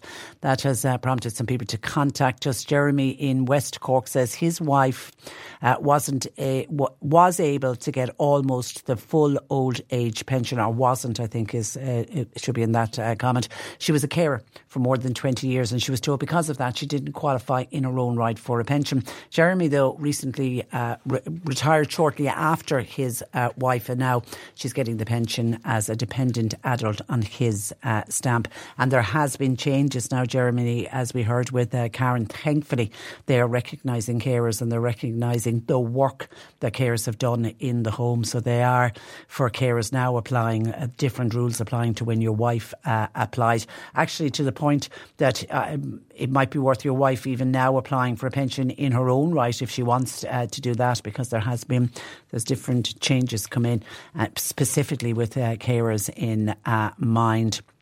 And then there was a couple of other ones on to do with pensions, if I can find them.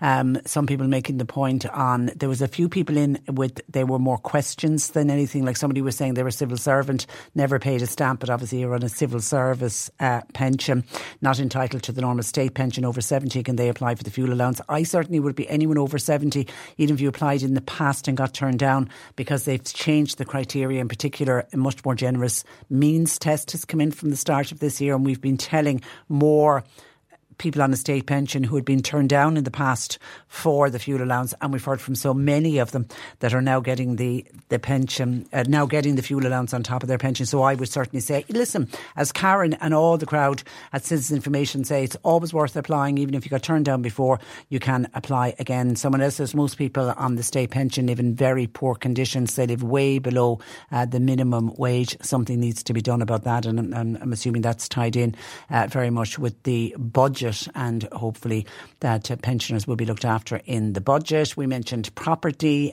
tax. Somebody says the local property tax, Patricia, is a rob. It was Enda Kenny who brought it in. That's from Pat, where the local property tax has been in. I had to check this. I was trying to work out. It's 10 years now we've been paying local property tax. It came in 2013, and at the time it came in, it was to provide a stable funding base for local authorities and to deliver significant structural reform by broadening the tax base in a manner that didn't directly impact on employment. And of course it didn't, but what it did instead was it impacted on anyone who owned a house. And at the time it replaced, remember the household charge, and people hated paying that household charge. That had been in place before that. The household charge got abolished. Then they put in local property tax, but the other thing that they did with the local property tax was they handed it over to Revenue, and Revenue are the one who collect the local property tax. And could that be why there is such a high payment of the local property tax? Because it is Revenue, but it's been there since 2013. And listen, I agree with you, a lot of people are not happy about that. We constantly hear from people saying, I've paid for my house, I paid, worked hard to pay a mortgage, paid off my house, and now I'm being forced to pay my local property tax, including people who are currently battling with their mortgages, trying to pay for their house. They also have to pay local property tax. But by the way, anyone who's got questions or queries that came up in the Citizens Information, because I can see some people with specific questions to do with the state pension. I can't answer that, and Karen would have been able to go into in precise detail individual cases, so you can get on to Citizens Information. I saw somebody else by WhatsApp has an issue to do with, doesn't know if it's the Labour Relations Commission, it's to do with the wage issue. Again, get on to your local Citizens Information. You can go on to their website. There's lots of information on their website. Now, except not everyone's able to negotiate the website, but if you can, a lot of information there. Often we'll get a question in here, and before we even put somebody onto Citizens Information, we'll do a quick search on citizensinformation.ie, and the answer will be there for them. But if you're in the West Cork area, you can ring 0818 078390, or if you're in the North Cork area, you can contact the Mallow office on 0818 0788 000, 0818078 000. And our lines are open at 0818 103 103. We are taking questions for Annalise Dressel, our nutritional therapist, and we've got about another minute left on our competition for Funderland, and we'll be announcing the winner in a couple of minutes. But a listener on about a completely different topic saying, I wonder please would you give this out on your programme, and I'd be very much interested to hear what your other listeners are making of the Late Late Show, and in particular last Friday's Late Late. I watched it myself and I thought it wasn't good at all. The guests, I felt, were very poor, and it's not the same Late Late that we had in the past. In my opinion, they seem to be trying to modernise it. It looks more like an American chat show. Now, Patrick Keelty is doing okay himself, but I feel for him. I feel that it's the guests, says this listener. I won't be watching it anymore. I'm finding it poor enough. And that comes in from a regular listener who, I take it from that, was a regular viewer of the Late Late Show. What are people making of it? No, I did actually watch last Friday's. I've watched all three, I have to say. I watched all three. The set is different. The set is very much based on American chat shows, but I they were probably right. Probably needed to modernise it a bit. So the set I can cope with. Last Friday and on all of the previous weeks, they're using a different tactic that's never been used before, and that is that the first section, the first third of the programme, has three guests coming out together. That's kind of a little bit like what Graham Norton does, but then Graham Norton's calibre of guests are very different. And I did see on Twitter at the weekend, or X as it is now, on Friday night and again over the weekend, people were complaining about that particular section of it. You know, some were saying it drags on a little bit too long and that part one format needs a bit of work. They don't ever seem to get into, they can have three good guests on, but they never seem to really get into it because he's hopping from one to the other. I'd have to agree with that. I don't think it flows that well. And I think when I'm watching the three, I come away from it saying, I didn't learn anything from that and I can't remember anything about anything that they said. I have a tendency to switch off when I see the three on together, that I wouldn't be happy with that. Now, on the guests last week, I did particularly like Rob Delaney, who was telling his story, the American actor who was telling his story about the book he's written about the death of his little son. I found that, I would say I did find that a powerful interview. But then I've got a friend at the moment who just recently buried her little boy, so I'm trying to support her through childhood bereavement, which is just, nobody should have to go through a childhood bereavement. So I certainly had an interest in that interview, to the point that I'm going off to track down the book. I want to read the book in the hope that it'll help me to support my friends. So I was happy with the Rob Delaney, but then, that doesn't, not everybody might have been into that particular interview. But anyway, listen, we'll give the shout out and see what other listeners who have been watching. We're 3 weeks in. I do think Patrick Keelty is doing well. I really do. I'm happy enough with the set. I think it needed a bit of modernisation. And yes, are they doing it? Are they basing it on what American chat shows? Yeah, I mean, there's a lot of American chat shows that would jump to mind, and the set looks very the same. Anyway, your thoughts and comments if you have been watching the Late Late over the last 3 weeks. Are you sticking with it? Are you enjoying it? Or did you prefer the older format, particularly that first part of bringing the three in together? They're not connected in any way. The three of them are on for three different reasons. And is it flowing? I just think the flow isn't there. Maybe that will change, and maybe it's got to do with the guests, that there needs to be something between the guests that will, get them to interact, because that's the one thing with Graham Norton. There's a kind of an interaction, isn't there, always between the guests on the couch, and we don't seem to be getting that so far. Maybe that will change.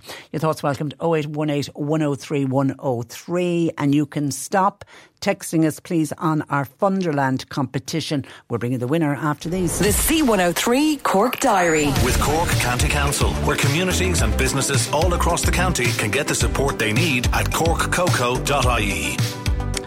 Get active, get connected with Chair Yoga. It runs every Monday in morning in Shanballymore Community Centre. They're free classes and they will run for the month of October. Everyone is very welcome to attend. Bill Griffin will hold an art exhibition in St. Peter's, the Vision Centre. That's on North Main Street in the city.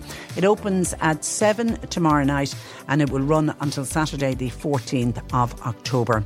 And Inishkara Parish Mission, facilitated by the Cayley Catholic Community, continues up to and including next Sunday the 8th of October. Now it'll have daily morning rosary at 6:30am, followed by Mass at 7am. All evening ceremonies start at 7:30. Events including healing Mass, blessings, adoration, etc. all are welcome to join in on any or all of the ceremonies. And this Wednesday, Anam Cara will hold their Cork meeting in the Maryborough Hotel at 7:15. All bereaved parents from Cork City area are welcome, regardless of the age that their child died or the circumstances of the death. There is no need to register. Just arrive on Wednesday evening at 7:15. More information on the support service offered by Anam Cara, you can call 085 288 888, or you can go to their website anamcara.ie. Cork Today on C103. And Funderland is coming to Cork this autumn. We've passes and tickets. We'll be giving them away every day this week, and the passes and the tickets are for you and 2 of your friends, so 3 of you can go along and really enjoy Funderland. And every day this week we will give you 2 possible names of a Funderland ride, and you have to tell us which is a ride and which one did we simply just make up. Today it was 20 gravity or 0 gravity, and I can see by all of the answers everybody has his correct. 0 gravity. We simply made up the other one called 20 gravity, and we got Bernie to select our winner from all of the correct answers. And our winner today is Jessica Frahel of College Crescent in Cove. Congratulations, Jessica Frahel of College Crescent in Cove. We will be in contact with you, Jessica, and now you've got to decide which 2 friends you're going to bring along with you and enjoy Funderland Autumn, which is at Creamfields on the Tramore Road, open every night until 10am with free supervised parking. And if you want to find out more, see Funderland on Facebook, and we'll do that every day this week. Your chance to win. Now that frees up the text message and the WhatsApp service. If you have a question, please, for Annalise Dressel, our nutritional therapist, you can now get your texts or WhatsApps into 086 2103 103. And I can also see that Bernie is taking calls for Annalise to 0818 103 103. This time last week we were all talking about Storm Agnes, and it did a lot of damage in some areas, but it wasn't the worst storm that we have ever seen, thank God. But I kind of smiled when I heard this story this morning that Met Éireann said that it would be willing to drop the choice of Kieran or Kieran from a list of storm names. And the reason for it was colleagues in the Netherlands got onto them and said, how do you actually pronounce that name, Kieran? Because obviously they put a fada on the A. Seemingly there was an email then for over and back between Met Éireann and their Dutch colleagues telling them how you would pronounce Kieran when we get to the stage where it is Storm Kieran. And they did say in the email, look, if this is too complicated for the Dutch meteorologists, they say there will be no problem, get back to us, and they change it to something else. Seemingly forecasters in Holland had said they thought that when they saw it first that it would be very difficult for Dutch people to actually say it, and they were sending emails over and back saying, does it sound similar to Kira? Do you remember when we had Storm Kira? That made the list back in 2020. Anyway, discussions went on, and Kieran did ultimately make the cut. And Kieran, starting with the letter C, will be the 3rd storm of this year. We've already had Storm Agnes, the B letter that I'm assuming, open to correction, but I take it probably came from the Dutch weather forecast, will be Babette, and then that will be followed by Storm Kieran. And we spoke about the storms already. We spoke about the naming of the storms because the names are selected. It's a collaboration with the three weather services. You've got those in the United Kingdom, you've got ourselves here in Ireland, and you have those in the Netherlands. And they get together every year, and each of the three different weather services from the different countries are each allowed to put forward 7 different names. And Met Éireann this year decided to focus all on eminent Irish and Northern Irish scientists. And of course, as we found out, Agnes last week was named after a scientist that we didn't know who'd come from West Cork. So there was a West Cork connection with the storm Agnes. Now, Met Éireann did, when they were putting this together and getting it all together in time before we got into the winter months to announce the storm names, they did ask both the UK and the Dutch Met Office could they hold off on finalising the 7 names that would go forward from Ireland, because they wanted to run a social media poll on what name Storm A would be called after. So obviously the Dutch and the UK said, off you go, boys and girls, do what you want.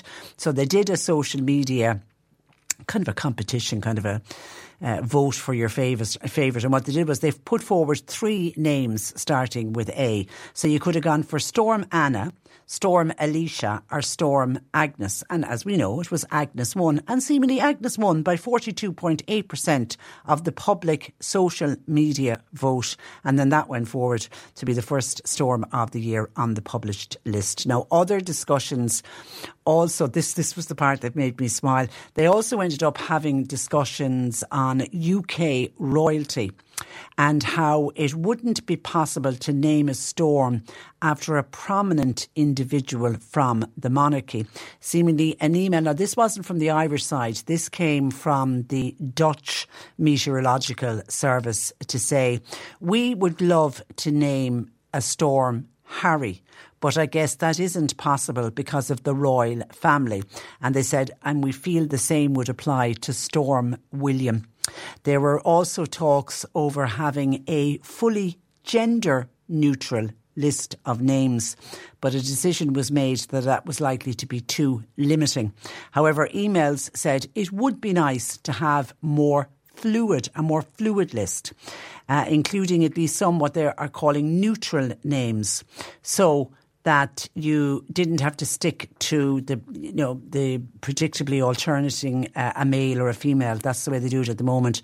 They'll have a female name, a male name, a female name, a male name. That's the way that they, even though they haven't, because they started with Storm Agnes and Babette is a female name, and then they're going with Kieran. Anyway, but they're looking for gender neutral names, names. Well, Francis is an obvious one that can be for a boy or a girl. And there's a lot of names like that can be actually male or female, because I know whenever it's named after a female, there's always the theory that some of the worst storms have been, it's just a coincidence that they happened to be named after female. So if we had a more gender fluid name, maybe that would work. Would people prefer to have gender fluid names, or do people like the idea that there are clearly male and female names? But good to see that Kieran, and we'll have to wait until after Storm Babette, when it gets to Storm Kieran. Will we be calling it Kieran, Storm Kieran or Storm Kieran?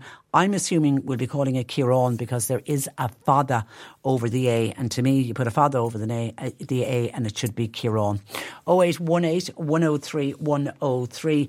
Bernie is taking your calls. We are particularly looking for any questions, nutritional questions that you have for Annalise Dressel. You can text or WhatsApp to 0862 103 103. Text or WhatsApp Patricia with your comment. 0862 103 103. When you talk to me. Cork Today on C103. And Annalise Dressel of the Health Hub Times Square in Ballincollig joining me this afternoon. Good afternoon, Annalise. Good afternoon, Patricia. And questions already coming in. Bernie's taking the calls at 0818 103 103. I saw a report before I came online this morning. Now, it is from the British Menopause Society, but I'm assuming the results would be the same here. Quite a big survey of menopausal and perimenopausal women, 2,000. And of them, 75% said they had problems sleeping. It was either in difficulty in getting to sleep or both getting to sleep and then staying being asleep, and they found that the most common time to wake in the night for menopausal and perimenopausal women was between 3 a.m. and 4 a.m. and that was followed closely by 2 a.m. and 3 a.m. And the doctors who took part in the study were just talking about the knock-on effect of disturbed sleep. It can affect your mood, impair your judgment, your concentration, and actually said that it can lead to anxiety. But I was surprised at how high the figure was. 75% having sleep problems. Is that something you commonly hear about, Annalise? Yeah, definitely. It would be one of the most common problems. And it may or may not be related to the night sweats. So for a lot of people, it is related to the night sweats. They're waking up and they're covered in sweat. Some women even have to get up and change out of their pyjamas and put on a fresh pair. So that can be the issue for some people. Other people, it's waking up to go to the loo, that the bladder isn't able to hold as much. And then some people, it just is pure lack of sleep.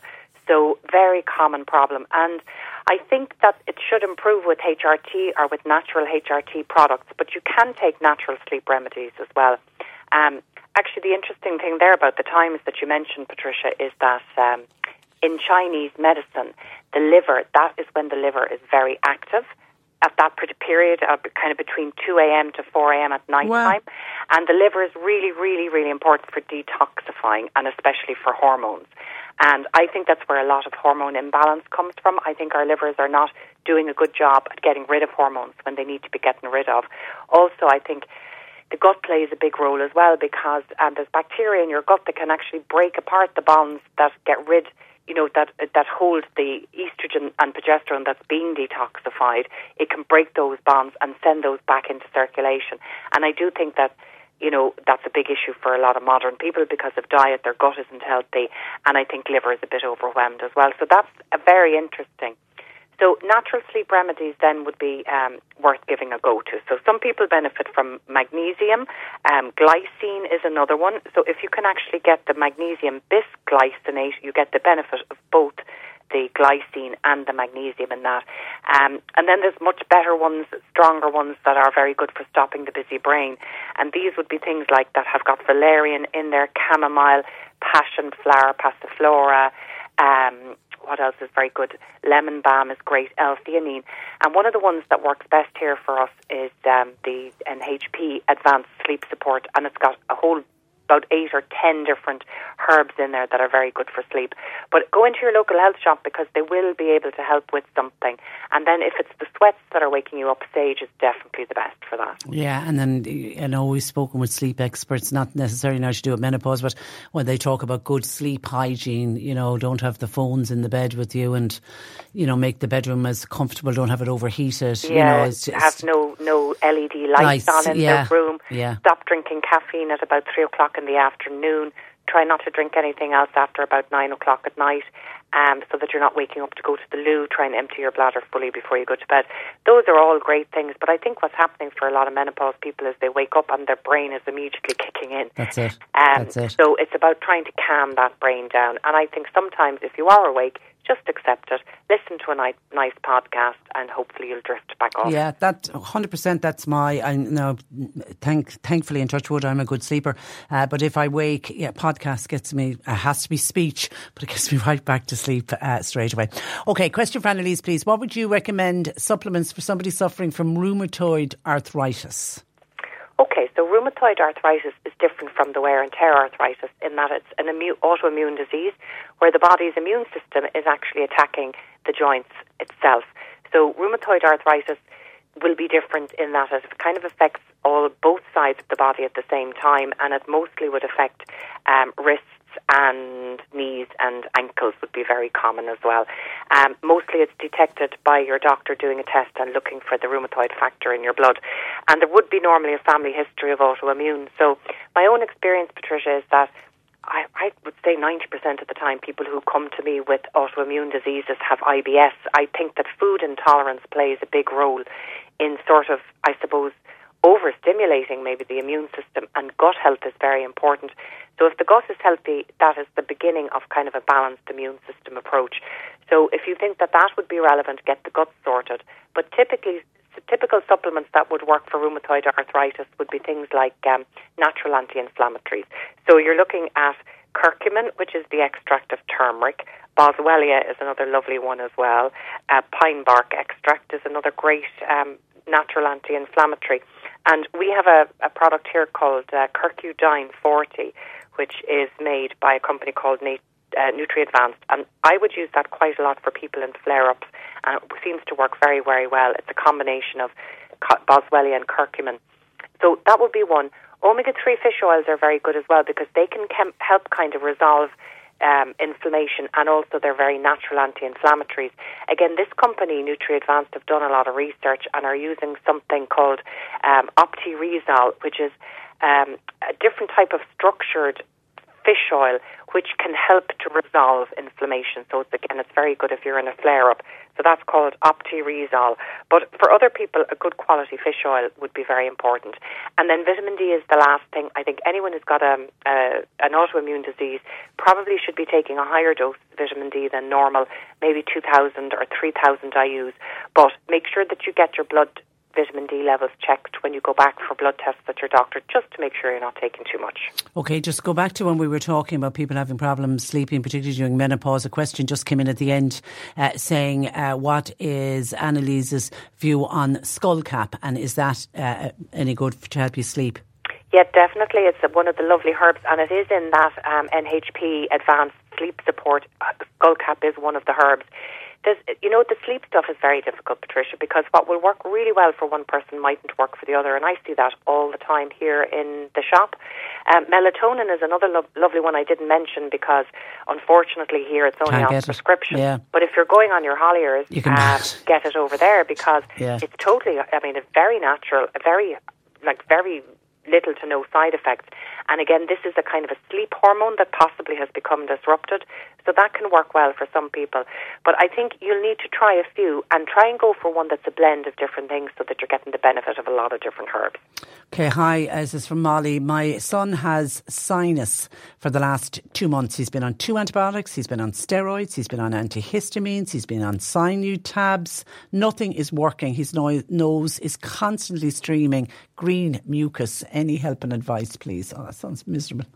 Miserable, and a lot of people suffer from sinus all year round, Patricia, as well, and it can be very debilitating. The fact that it's a green mucus doesn't sound good to me. That sounds like there's an infection there for sure. So it's a difficult one, sinus, because sometimes it is more than just an infection that's going on. Generally, the body will produce mucus as a kind of an immune response, which is why if you're allergic to something, you'll fill up with mucus, and why when you've got a cold virus, your body produces a load of mucus to try and trap the virus bacteria, and so that the immune system the T cells can come along and chomp it up and get rid of it. So mucus production is generally an immune response, and if it's going on all the time, it's probably something either in the atmosphere or it's something that you're eating that is contributing. So maybe the first thing I would suggest for this poor lad is something like a proper decongestant, natural. So Dr. Dealish Clare does a lovely decongestant blend. It's very bitter. It's really, really good. It works very well. Lots of my customers have said it's resolved their postnasal drip as well. So that could work very well. Or if you can get your hands on it, the Dr. Clare Mucotone is also quite nice because it's got a bit of echinacea in there. But my first choice would be her congestion blend. If you can't get your hands on any of those, you're looking for things that have got thyme, plantago, ivy, actually skullcap, which has got more than one function. It's also good for anything respiratory. If you could get something like with marshmallow and mullein, a combination of all of those herbs is very good. I would definitely support the immune system with a kind of a general vitamin A, C, E and zinc supplement, just to make sure that it's not a deficiency in any of those. And then one of the things I find best for an infection in the sinus is to do a steam inhalation where you have a bowl of boiling water and throw in a couple of drops of oregano oil. It's a great one for killing off anything, and when you inhale it, it can get right up into the sinuses. But my advice is actually start with maybe 1 or 2 drops because it's really strong. and then try and build it up to more drops if you possibly can, and do that at least once a day. And see how far you get with that. And if you can't get anywhere, you're probably going to have a look and see, are there allergies or intolerances. Okay, Liz is struggling as well. She's had 4 antibiotics and 12 days of steroids. She recently had an x-ray which showed she needs to get more air into her lungs to open them up. She has a terrible cough. She has taken Exputex. Is there anything else that you can recommend? It's been going on now for about 5 weeks. Yeah, I think, Patricia, COVID has actually damaged quite a few people's lungs. That the lung capacity isn't as good. I definitely had noticed myself, even though I had a very easy COVID, I had no symptoms. But my lungs, I definitely lost puff. So I think it's all about protecting and nourishing your lungs. So in this case here, where there's actually a very bad cough and infection, I would without a doubt do the Dr. Clare Mucotone, because that has got immune boosting and lung protective stuff. But I'd also take a cough bottle for the cough. My go-tos tend to be either the Comvita Manuka honey elixir, or I love the Pucca elderberry syrup as well. That's got a lot of thyme in there. And I'm also a big fan of olive leaf extract, which is a great one just for anything viral that's not shifting, really. I think it always just gets you that last 20% better. So it's great if you've got the flu, it's great if you've shingles, it's great if you have a viral cold you can't shift. So I'd say do a combination of the 3 of those things, and hopefully that'll get you over the line. Yeah, because Mary in Butterfield had COVID. Now, it was just last week, but she's still very short of breath. She's also started to get hot flushes after COVID, and that could just be, I don't know whether it's related to COVID, is it just a coincidence? She's anything you can suggest, particularly the shortness of breath. So that would be similar as well. Yeah, similar to that. I mean, again, the shortness of breath, if there's mucus in the chest, all of that advice will apply. But if your chest is clear, I'd say possibly you might need an inhaler. The salt pipe can be very good for helping clear a chest as well. It basically is just a kind of a plastic pipe of a thing with salt crystals in there, and you breathe kind of air in through it, and it gets micro particles of the salt into the lungs. And it is a good one for kind of strengthening the lungs and for dealing with mucus and toughening up the lungs, I suppose, really is a basic way of putting it. So that might help. But I do know, Patricia, I've an awful lot of people, I know myself and a lot of customers, have actually had to take inhalers after COVID. Yeah, it certainly is damaging the lungs. West Cork listener has hives for about the last 4 weeks, very itchy. Doctor gave her cortisone cream. She's wondering, could Annalise recommend anything more effective for hives? So hives typically would be a kind of a histamine response, an allergic response, so obviously reacted to something. What I'd suggest is you take, actually, I would go and get an antihistamine over the counter, or an antihistamine cream. But if you want to go the natural route, I would use quercetin, is one of the best natural anti-inflammatories. And there's a couple of different companies do quercetin in a supplement. I know Viridian do one, BioCare do an excellent one, Nature's Plus do a very good one. And that would work as a natural antihistamine. The other thing as well is that if histamine has built up in the body, there are bacteria in the gut that can actually break it down, and there's bacteria that can produce it. So taking a good probiotic with the bacteria that can help break histamine down in the gut, where there's actually quite a lot of it, can really reduce your overall histamine levels. And you don't have to spend a lot. I know that OptiBac, they've done a lot of research on histamine strains. I think their everyday OptiBac Everyday is a good one to take. That's got those strains in there. Another one is like the Lactobacillus rhamnosus can help very well as well, and Viridian do one of those. So take a probiotic, take a natural antihistamine, and then in terms of creams, the Dr. Clare anti-itch cream is brilliant. It really does take the itch out. A lot of people worried on sleep today. Pat says, is MAG 365 any good for sleep? So again, it is... Magnesium is very popular for sleep, Patricia. People take it for all sorts of reasons. I'm not convinced personally myself that it will get you to sleep, but for some people it does seem to work well. Magnesium is very good for kind of relaxing the body. So if you're maybe not sleeping because you're a bit wound up, it could work for that. MAG 365 is one of those magnesiums, but it's magnesium citrate, and my favourite one for sleep is the magnesium bisglycinate, because glycine is fantastic for sleep as well. But the MAG 365, the one thing I would say about it is that just make sure you're putting it in with very hot water to dissolve it, and you can top it up then with cold water. And it is good to get a nice strong dose of magnesium into you. But if you find it's not working, maybe go for something with some more kind of sleep herbs in there, like the valerian and the skullcap and the theanine and the lemon balm, passiflora, like that. NHP Advanced Sleep Support has all of them, and we get great feedback on it. Okay, listen, have a lovely weekend. We'll chat to you again next Monday. Thanks, Patricia. Thanks a million. That is Annalise Dressel, Health Hub Times Square in Ballincolligan this afternoon. Annalise will put up on her website healthhubstore.com, as heard on the radio, all of the items that we mentioned today, because she goes through a lot of information. Just some of your texts on the Late Show. John says, Patricia, Patrick Keelty's biggest test will be the toy show. I think so far he's doing a good job. So yeah, I tell you, some people are liking him, some people are not liking him, but isn't that what makes the world go round? And Sheila says, hi Patricia, it is the season for stodgy puddings and dumplings, but my problem is I can't get a Torah suet anymore. My local shop checked and they say that it's not available to them. Does anybody know where I can get it, please? So is anybody, now I don't know where Sheila is texting us from, where across the city and county, but has anybody seen a Torah suet? I certainly would have used it when you're making plum pudding. God, I haven't made plum pudding now in a long, long time, but it was always that suet that you used. It was by far the best for the stodgy puddings and dumplings. God, Sheila, you're bringing me back.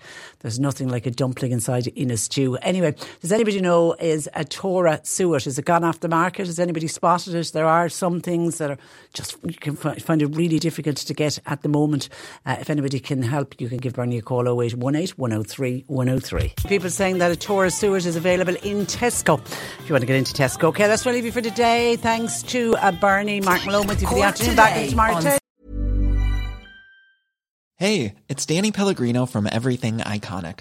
Ready to upgrade your style game without blowing your budget? Check out Quince. They've got all the good stuff, shirts and polos, activewear, and fine leather goods, all at 50 to 80% less than other high-end brands. And the best part? They're all about safe, ethical, and responsible manufacturing. Get that luxury vibe without the luxury price tag. Hit up quince.com/upgrade for free shipping and 365-day returns on your next order. That's quince.com/upgrade. Hi, I'm Daniel, founder of Pretty Litter. Did you know cats tend to hide symptoms of sickness and pain? I learned this the hard way after losing my cat, Gingy. So I created Pretty Litter, a health monitoring litter that helps detect early signs of illness by changing colors, saving you money and potentially your cat's life. Pretty Litter is veterinarian developed, and it's the easiest way to keep tabs on your fur baby's health right at home. Go to prettylitter.com and use code ACAST for 20% off your first order and a free cat toy. Terms and conditions apply. See site for details.